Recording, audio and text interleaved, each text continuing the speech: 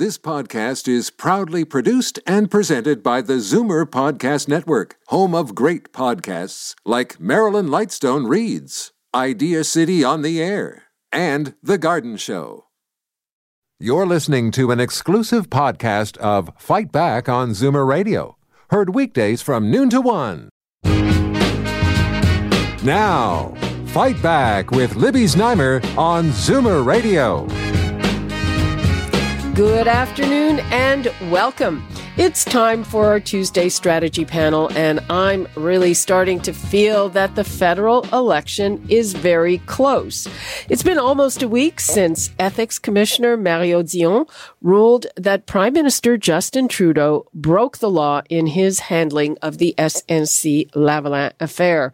There was a lot of talk and chatter for a few days. We saw competing hashtags on Twitter. One, hashtag Trudeau must go versus hashtag I stand with Trudeau. But does the story really have legs, and will it be a factor in the vote? We'd like to hear from you. The number's 416-360-0740, toll free 1-866-740-4740. Let's start our panel off there. I'm here with Karen Stintz, CEO of Variety Village and a former Toronto City Councillor, John Capobianco, Senior Vice President and Senior Partner at Fleischman Hillard High Road, and Charles Bird, Managing Principal of Earnscliffe Strategy Group in Toronto. Welcome. Thanks for being with us. Thanks for having us. Okay, let us start with the Liberal view. Charles, does that story have legs?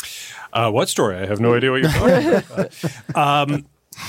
I think obviously last week's announcement by the Ethics Commissioner was kind of out of the blue, but Canadians have had a lot of time to process this story since it first broke, really January, February of this year.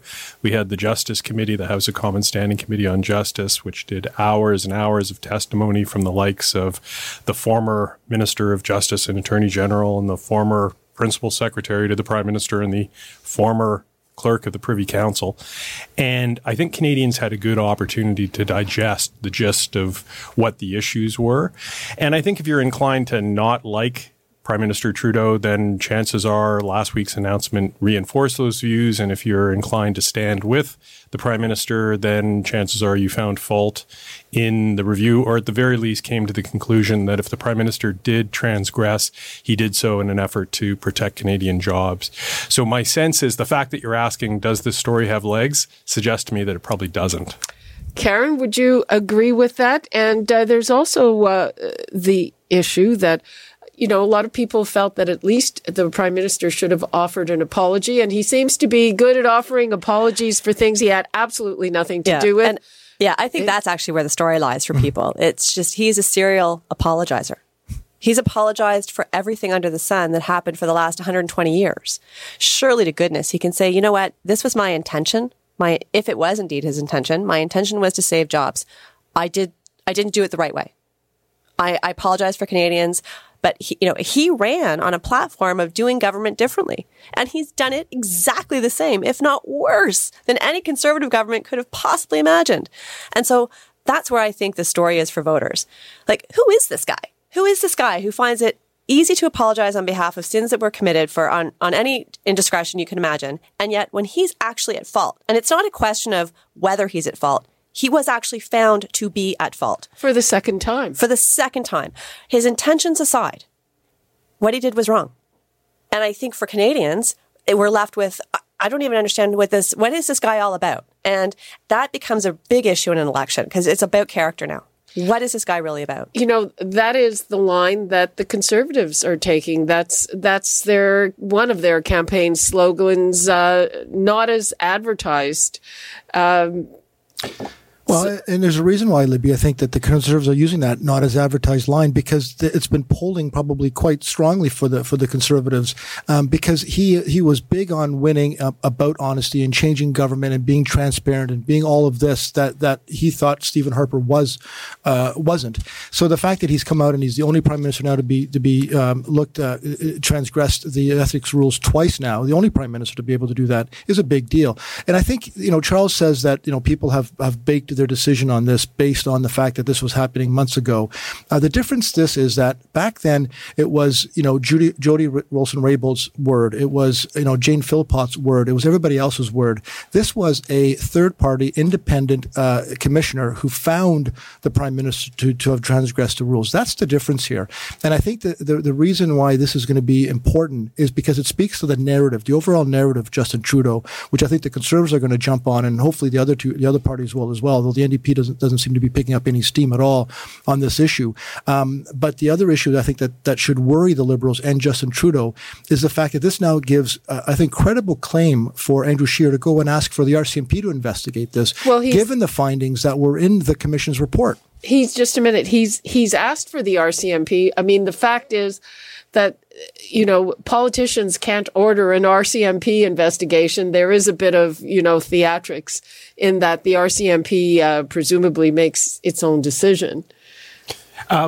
Yeah, that's absolutely right. And there's some suggestion that the RCMP did interview the former Attorney General and Solicitor General some months ago. And yes. I think if and she wasn't, would you say, forthcoming about that? Well, she certainly leaned on cabinet confidentiality, and she's no stranger to that particular tactic. But the gist of it is, what's really at issue here is a fundamental question that former Cabinet Minister Anne McClellan has been charged to look into, which goes to the dual nature of the role of the Minister of Justice and Attorney General. As Attorney General, there are very specific responsibilities dealing with law enforcement, but as Minister of Justice, you are expected to be a member of the Cabinet around the Cabinet table having discussions that Cabinet ministers have. And so the fundamental question is, if ministers are intervening with the Minister of Justice and Solicitor General, as they did with Ms. Wilson-Raybould, what is an appropriate degree of intervention? For instance, was it appropriate for the Prime Minister and his ministers to say to Ms. Wilson-Raybould, have you given adequate thought to the concept of a deferred prosecution agreement? And that occurs to me and to many Canadians as being a perfectly legitimate question that does not interfere with the process, but rather seeks to ensure that all options have been considered. Yeah, but there's a difference between asking the question and badgering. But before we move on to the other panelists, do you think that Justin Trudeau is vulnerable on that note? Hey, this guy is not as advertised. That's for Canadians to decide whether that's an effective line. I mean, the Conservatives in 2015 and more recently tried, just not ready and never ready and that sort of thing. And those ads seem to have disappeared. So they're trying something new. And we'll see if this works. If it works, they'll probably stick with it. And if it doesn't, they'll move on to something else because they'll just desperately cast about trying to find something that sticks. Now, I have not seen any polling that was taken after the release of this. Has any of you? There's a couple of polls that show that there's a bit of an uptake in it, not as probably as great as the Conservatives would have thought, but I also think that there's still some polling that's happening as we speak, and I think it does take a couple of days for it to settle into Canadians and whatnot. So I think you're going to see a bit of a poll adjustment on this that'll be favorable to the Conservatives. And the reason why the Liberals should be troubled by this is that it was SNC-Lavalin at the beginning that caused the Liberals to tank in the polls over the last couple of months with respect to what happened and all the stuff that happened with respect to Jody and others. But they kind of recovered over the summer because it was off the front pages. But this just puts it back in the front pages. And I think it reminds Canadians, and certainly those who are with the Prime Minister are not going to be fazed by this, but there's a huge amount of voters that are in the middle that are still looking and still trying to kick the tires and whether or not Justin Trudeau deserves another re-election or not. It's those Canadians, I think, that are going to sit back and realize and say, you know what? The commissioner now has found this person to be transgressing the law. So there's an issue there, I think, that they need to be worrying about because it's going to be coming up again. And as you saw, Andrew Scheer's been on this for the last 4 days in the media, and the media are talking about it. We're talking about it. So it's out there. We are talking about it, but does Andrew Scheer, is he prime ministerial to you, Karen? Well, it's, that time will tell. And that's why elections are important. But I do think that Trudeau is vulnerable, not so much on the ethics charge, but the fact that he has not controlled his narrative for a long time. Since the SNC-Lavalin scandal broke, he hasn't really been in control of his own story around what his government is doing for Canadians. He's been on the defensive. Now he's running this campaign against Doug Ford. And fundamentally, when Canadians go to the polls, they will ask themselves, okay, what did Trudeau do? And that's where I think the problem will lie for him and his party.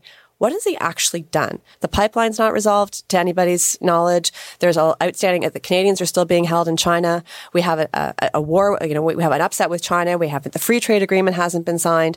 There's a lot of things that actually haven't been done, and yet there's all this swirl. And so I think those are the sorts of things that he's going to have to resolve and resolve quickly. Otherwise, Andrew Scheer could get elected by default. My understanding of the way the tea leaves are read is that in order for the Conservatives to win, you need a fairly strong NDP, and it looks like they're collapsing. Yeah, I mean, it's early days. Even though we're less than 10 weeks away from Election Day, it's still early days. Campaigns matter. And the other thing to remember is that no opposition leader ever has a chance of becoming prime minister until the exact moment they become prime minister. And that's been true of a number of them over the years. But at the same time, I notice Andrew Scheer confronting Prime Minister Trudeau in New Brunswick recently. And as somebody who's been involved in politics and campaigns for a long time, that struck me as really not only high risk, but verging on desperate, whether they're doing that to sort of craft a future ad or something. Remind me. This is at a recent event, Andrew Scheer went directly up to Justin Trudeau in a crowd situation celebrating Acadian Day in New Brunswick and basically called him a liar for the apparent attempt, apparently, to try to get the exchange on camera. And the Prime Minister turned to Mr. Scheer with a big smile and said, "Isn't it a beautiful day?" and just walked away. And that kind of thing really, that struck me as odd. Well, Charles, you are an expert in campaigning, and you know that it's campaign season. And when you have an opportunity to actually confront the Prime Minister and be able to say to him, you should be telling Canadians the truth on this issue, I think does speak of a bit of campaign sloganeering and whatnot. But more importantly, though, I think with respect to the NDP, it is troubling the fact that they only have about half their candidates nominated. And we're in sort of the mid to late August time period, which means we're weeks away from an election call, from the writ being dropped officially. That's a troubling sign for the NDP. But I also think that the Green Party are actually on the rise. And in some polls, it shows the two of them are actually neck and neck. But isn't that bad news for you? Well, it can be. In certain ridings, I think the NDP being strong, certainly when I ran for office in 2004 and 2006, the NDP were just on the rise. And I think it was the election afterward, Jack Layton, sort of surged, and our riding actually went Conservative because of that. So there's no question that the NDP being strong takes away a lot of the progressive votes, and certainly from the Liberals. But I think the Green Party are going to be playing a very active role in this election. I think they're going to be, quite frankly, doing better than the NDP in some ways. And the two combined, I think, will still be good news for the Conservatives. Okay, let's take a couple of calls. We've got Bill in Bracebridge. Hi, Bill. Well, it's sad that the narrative is, will this affect the election? We've just accepted the fact that Trudeau's a criminal and his government, they're all criminals, right? Well, I don't know. That's taking it a little bit further than it was. Seriously, I mean, you say 2 times he's violated the ethics code. I mean, if I did that in my private business, I'd be, I wouldn't have a job anymore. But I think it's more like 5 times. You've got LeBlanc out there who's appointing justices. We're talking about when the rulings of the ethics commissioner. Yeah, that's what your narrative is. Is it going to affect the election? My narrative is, do you really want to elect a bunch of corrupt criminals? Morneau, LeBlanc, Vanderbilt, she's on the ethics commission, and she's actually been found in violation of the ethics code. I mean, so is it going to affect the election, or do Canadians just want to accept corrupt governments? Well, okay, Bill, I think we know where you stand. Thanks for your... And Libby, how do you vote? You always ask everybody how everybody else votes. How do you vote? You know what? I have always voted differently. I have no particular partisan thing. It depends on the situation, and I usually vote against somebody as opposed to for it. So, Which is generally how governments are actually elected. Or they're actually elected because they actually throw the other guys out more than anything else. But I think I'm not a supporter, and Bill, who we talk to quite often, he's a conservative. Mm-hmm. No, I mean, not that there's voter, anything wrong with that, but so that's the way. That's the way I vote, which is every which way. Yeah. Well, and I think Bill taps into the frustration. I think that the reason why I believe that this issue is going to be an important issue for the Conservatives, and certainly going to be a troubling issue for the Liberals, because there is that frustration to say, you know what, we elected him based on certain issues that we believed he was about, and this is not the case. Which is why I think the tagline that the Conservatives are using, "Not as advertised," is going to work, and is working. Okay. Let's go to Bob in Barrie. Hey, Bob. Hey, Libby. Thanks for taking my call. You're welcome. I guess I'm becoming frustrated with one thing, and it's the fact that everybody keeps saying he's doing it, including himself saying it. I did it to save jobs for Canadians. It's been proven 2 to 3 times that no jobs losses were even considered. The company Lavalin had $30 billion worth of construction jobs ahead of them that they hadn't even touched yet. They never talk about the grant of $1.4 billion given to Lavalin with a contract saying they have to stay in Canada until 2024, and if they don't, they have to pay that money back. I mean, it's ludicrous. All he's doing is confusing the issue. There was no jobs ever to be lost, and if the company's breaking the law, there's plenty of other engineering companies of the same stamina that can take over for them.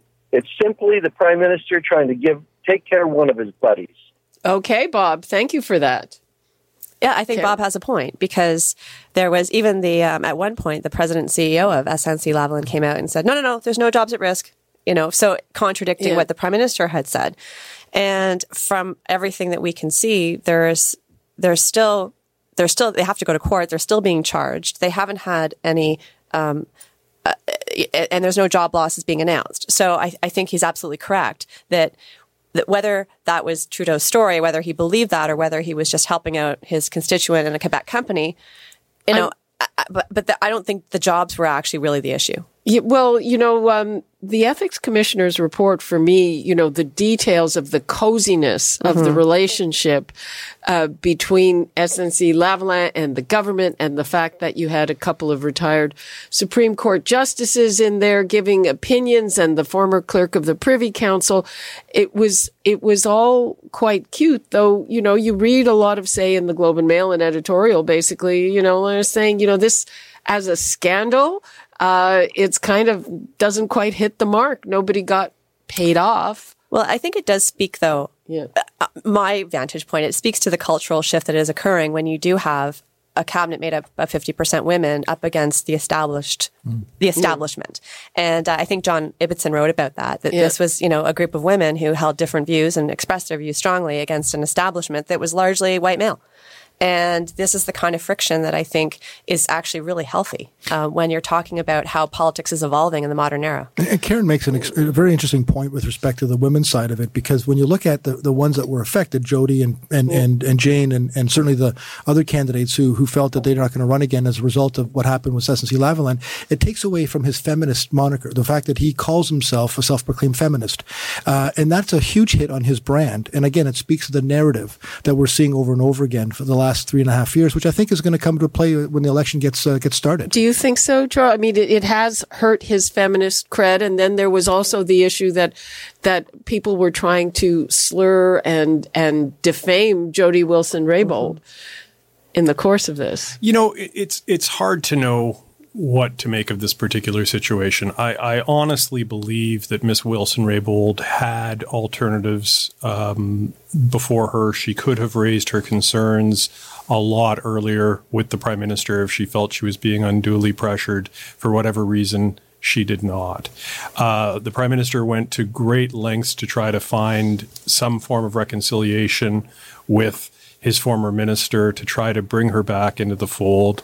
That, unfortunately, did not pan out despite weeks and weeks of effort, ongoing, repeated discussions. So at the end of the day, I think the Prime Minister did everything in his power to try to make things right. And unfortunately, for whatever reasons, it just wasn't in the cards. Speaking of women, let's hear from Marita in Guelph. Hi, Marita. Oh, hi. Yes, I just have a comment. I believe that this really should be an election issue, and an apology from Mr. Trudeau is going to be absolutely meaningless from this arrogant narcissist. And we are in a ridiculous deficit. He is, his largesse with taxpayers' money is beyond belief. And anybody who still considers voting for this man really needs to give their heads a shake. Marita, have you ever voted Liberal? Pardon me? Have you ever voted Liberal? Yes, I have. And I've actually also voted NDP at one time. Was it a long time ago?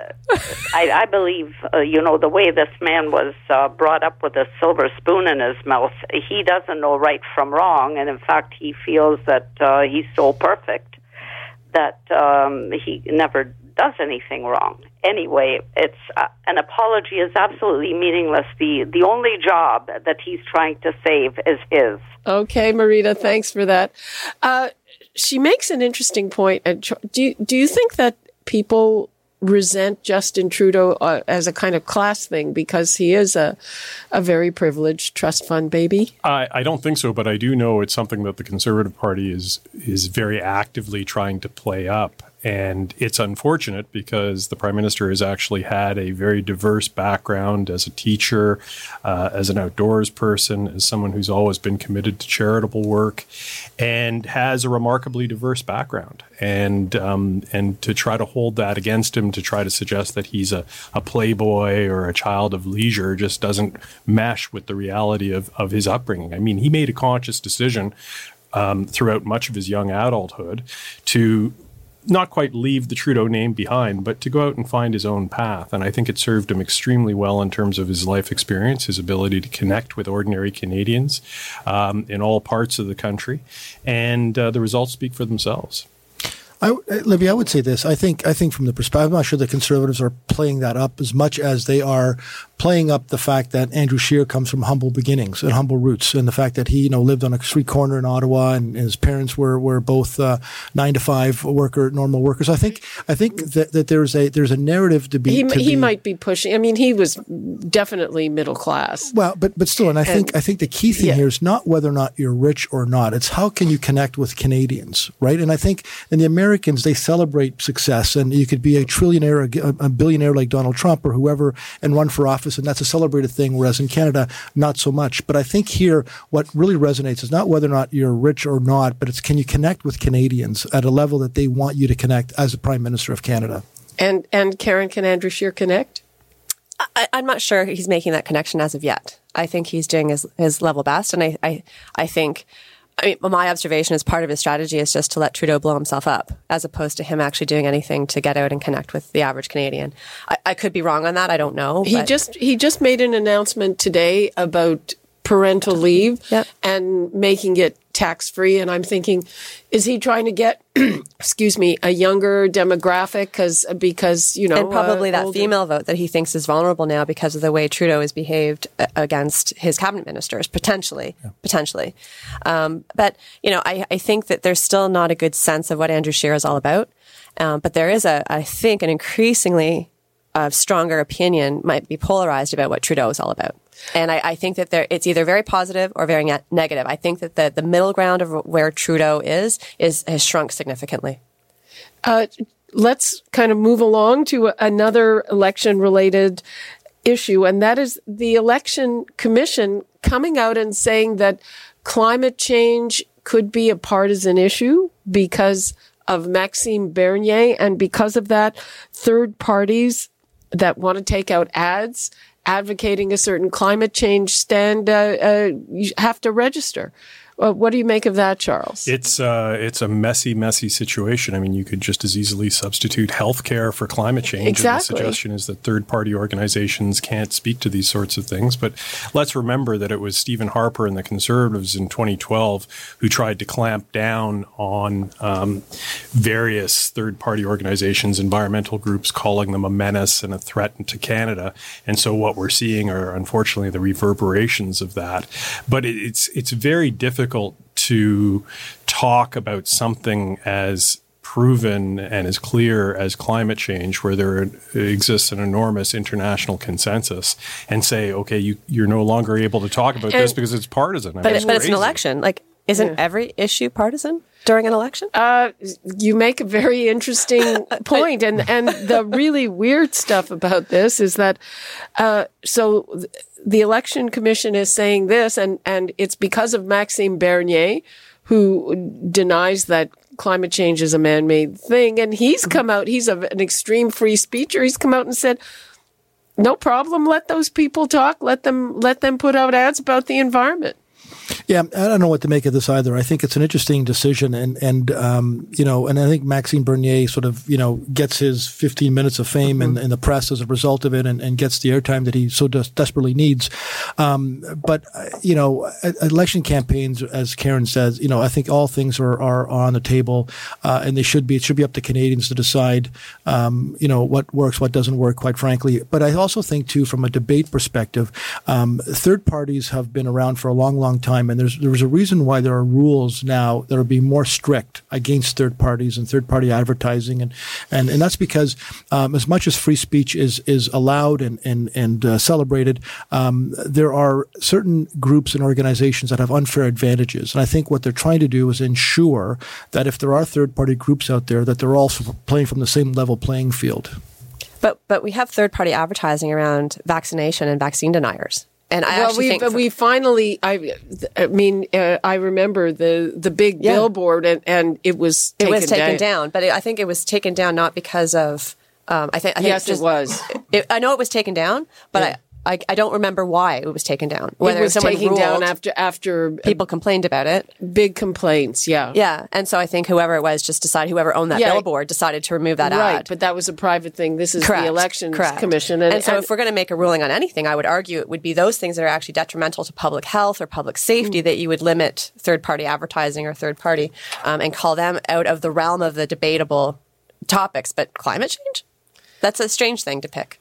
I don't want to lose sight of the forest because of the trees here. And you mentioned Maxime Bernier earlier. The People's Party had a conference this past weekend wherein the leader and a number of his key supporters made reference to Islamist infiltration of our political system. Of course, this allegation is put forward without any names, any substantiation whatsoever, as if to cast a pall not only on our political system and our political parties, but also on Muslims who are Canadians, who live quite peaceably, who contribute enormously to our society. And this is really, really concerning. This is a man in Maxime Bernier, who came within a handful of votes of leading the Conservative Party of Canada. And what we're seeing out of him is very similar to what we're hearing south of the border, which is absolutely frightening. Well, I mean, there's a reason why he's no longer a Conservative. He's no longer a Conservative, and as of now, he's not being included in the debate because the feeling is that he won't get elected, he won't get a seat. Yeah. And that's, I think, a right decision. I think it is too. I think there has to be some level of criteria or some level of being able to sort of get onto that debate stage, not just because you've sort of formed your own party, you decided that you're going to have that. You're going to have to believe that you have some proof that you can win a seat or two, and he hasn't been able to prove that. Yeah. Yep. Let's hear from Sam in Toronto. Hi, Sam. Hey, Libby, how are you? Fine, how are you? Well, you guys changed the topic, so I'm going to be irrelevant. No, you're never irrelevant, Sam. You're never irrelevant. It's all about the election. Yeah, well, I'm an independent, so, I dislike all parties equally. But my point, when it comes to corporate power, whether it's judicial process or political process, I think this whole thing about Trudeau, not that I like the guy when it comes to with a lot of identity politics and pandering and everything else, but in this point, like the point he's making about SNC and his reasoning, it makes sense and is legit. And when it comes to the whole point is about influence over judicial system, but Tories are king of influence by corporate world, when it comes to lobbying and everything else. So, they're throwing stones from glass houses, and what I'm trying to say, I didn't vote for Trudeau. I probably won't. And, but you think he's okay on this? They're not exactly, saints themselves. So when it comes to corporate issues, right? we get your point. Thanks, Sam. Yeah. There's a cynicism. There's no question. I think for politics in general, and unfortunately, the SNC-Lavalin scandal, or whatever you want to call it, I think reinforces some of that cynicism across the board, no matter what your political leanings. And I think Justin Trudeau tapped into that 3.5 years ago, or 4 years ago. I think he tapped into that cynicism and sort of got him elected from third parties to being the prime minister. And I think that's where his biggest challenge is that's the reason why he got elected. And I think if he would have kept that for the last 4 years, he probably would have been reelected without much of a campaign this time around. But the fact that the polls show that it's a tight race is because Canadians have soured on that, and people like Sam have seen the cynicism and are like, I'm not likely to vote for him again because of that. And I think there's a lot of Canadians that feel that same way. Just a minute. This is going to be by way of a wrap-up. Time flies when you're having fun, but we're running out of time on this, so we'll start with Charles. Just to that point, if John or Karen say something with which I fundamentally disagree, I will probably make a point of saying, I disagree. Yeah. And here's why I disagree. And what I won't do is turn to them and say, you're a liar. And unfortunately, our political discourse is going more and more in that direction because it's driven by social media. It's driven by increasing differences in our society. We saw Andrew Scheer doing that to Justin Trudeau just this past weekend.